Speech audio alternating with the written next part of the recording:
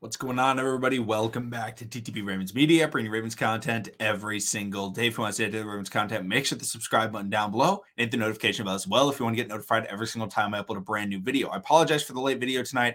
However, it is going to be a bit of a preview for the Cleveland Browns game tomorrow. Make sure to come to the live stream before and after the game. We always try and start about half an hour to 45 minutes to maybe even an hour before the game. And then right after the game, we try and go as quickly as possible. And we answer any questions that anybody has. We give our game predictions and full game player predictions and what we think the matchups are going to be and a lot of other things. So make sure to come to that if you have any questions about that type of stuff. We will absolutely talk about it, myself and Joshua. But in this video, I want to do something. I want to look at how the Ravens can look at their victory against the Cleveland Browns 2 weeks ago and improve upon it so that they can beat them again. Because if you didn't know, the Browns had a bye last week. So the Browns are going Ravens, bye week, then the Ravens. They get an entire extra week to just completely look at the game that they just played because it's going to be the exact same team in back-to-back games. So the Ravens got to figure out, okay, what are the Browns going to look at in this game, or what are they going to take as something that they can build off of? And the first thing is Lamar Jackson's interceptions. In this game, Lamar Jackson threw 4 interceptions, still got the victory, but he was they weren't all his fault. I think a lot of Ravens fans know that. Some of them weren't great throws, but they didn't have to be intercepted. But there were some great plays by the Browns defense, and I think that's the biggest thing that they are going to try and work on, is making sure that they can get Lamar Jackson to be throwing these passes that have a chance at getting intercepted, whether it's off of Mark Andrews going through his arms and end up getting intercepted or whatever it is. They want to maximize those opportunities. The Ravens need to make sure that they are not putting Lamar in those situations. So when the Cleveland Browns are sending a zero blitz, have some rally. I feel like every time I make a video, it's just talking about stopping the zero blitz. That's it. I mean, the Ravens just need to have a plan so that they're not throwing the ball up, throwing the ball into situations that could get intercepted, and making sure that they're able to do enough, to get the win. But that's kind of like the first thing is like, obviously don't turn the ball over as many times as the Ravens turned it over. The second thing is that the Ravens, they played excellent rush defense. Excellent rush defense.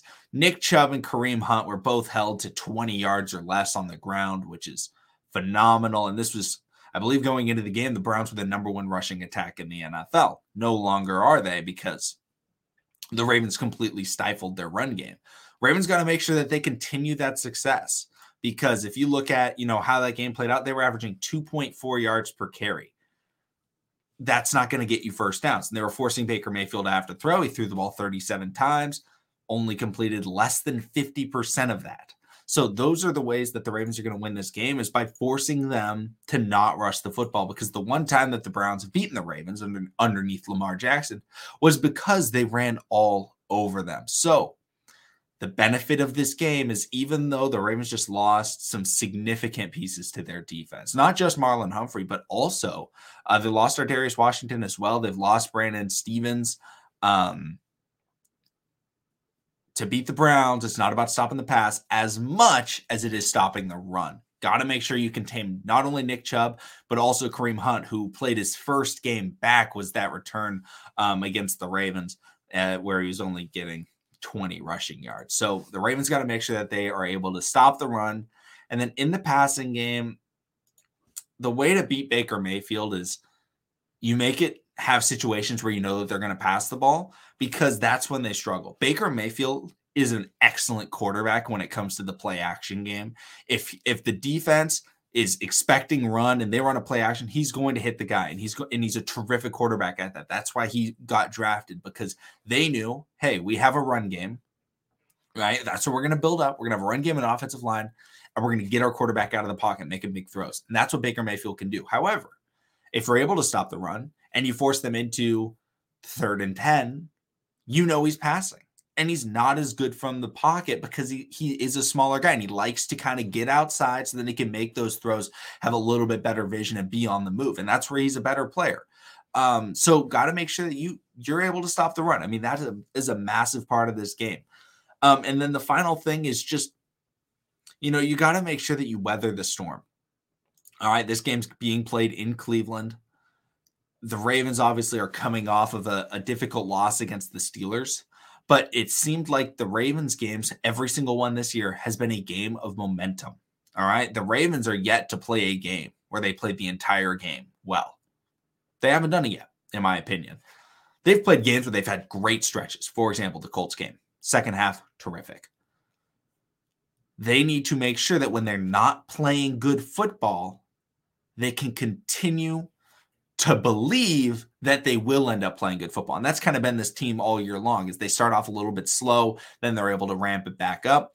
Even if they start out fast and they allow Cleveland to start coming back, got to make sure that you get back on track, because this team is a very, very roller coaster type team where sometimes they're playing like the best team in the NFL. And then sometimes they're playing like, who the heck are these guys? Are these guys even NFL players? Like nobody's trying or anything like that.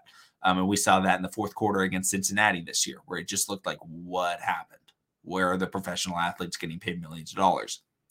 So that's the kind of biggest things that I think that the Ravens should take away from that game, is make sure that they can stop the run, keep Lamar Jackson from being in situations where he could end up throwing interceptions, and then finally just weather the storm. If they start playing bad, or if Cleveland gets hot, because Cleveland can get hot, make sure that you keep fighting, because eventually it'll die down and you'll be able to keep going, keep scoring some points. But let me know what you guys think. Thank you, everybody, for watching. Subscribe for daily Ravens content, and I will see all of you again tomorrow in the pregame and postgame streams.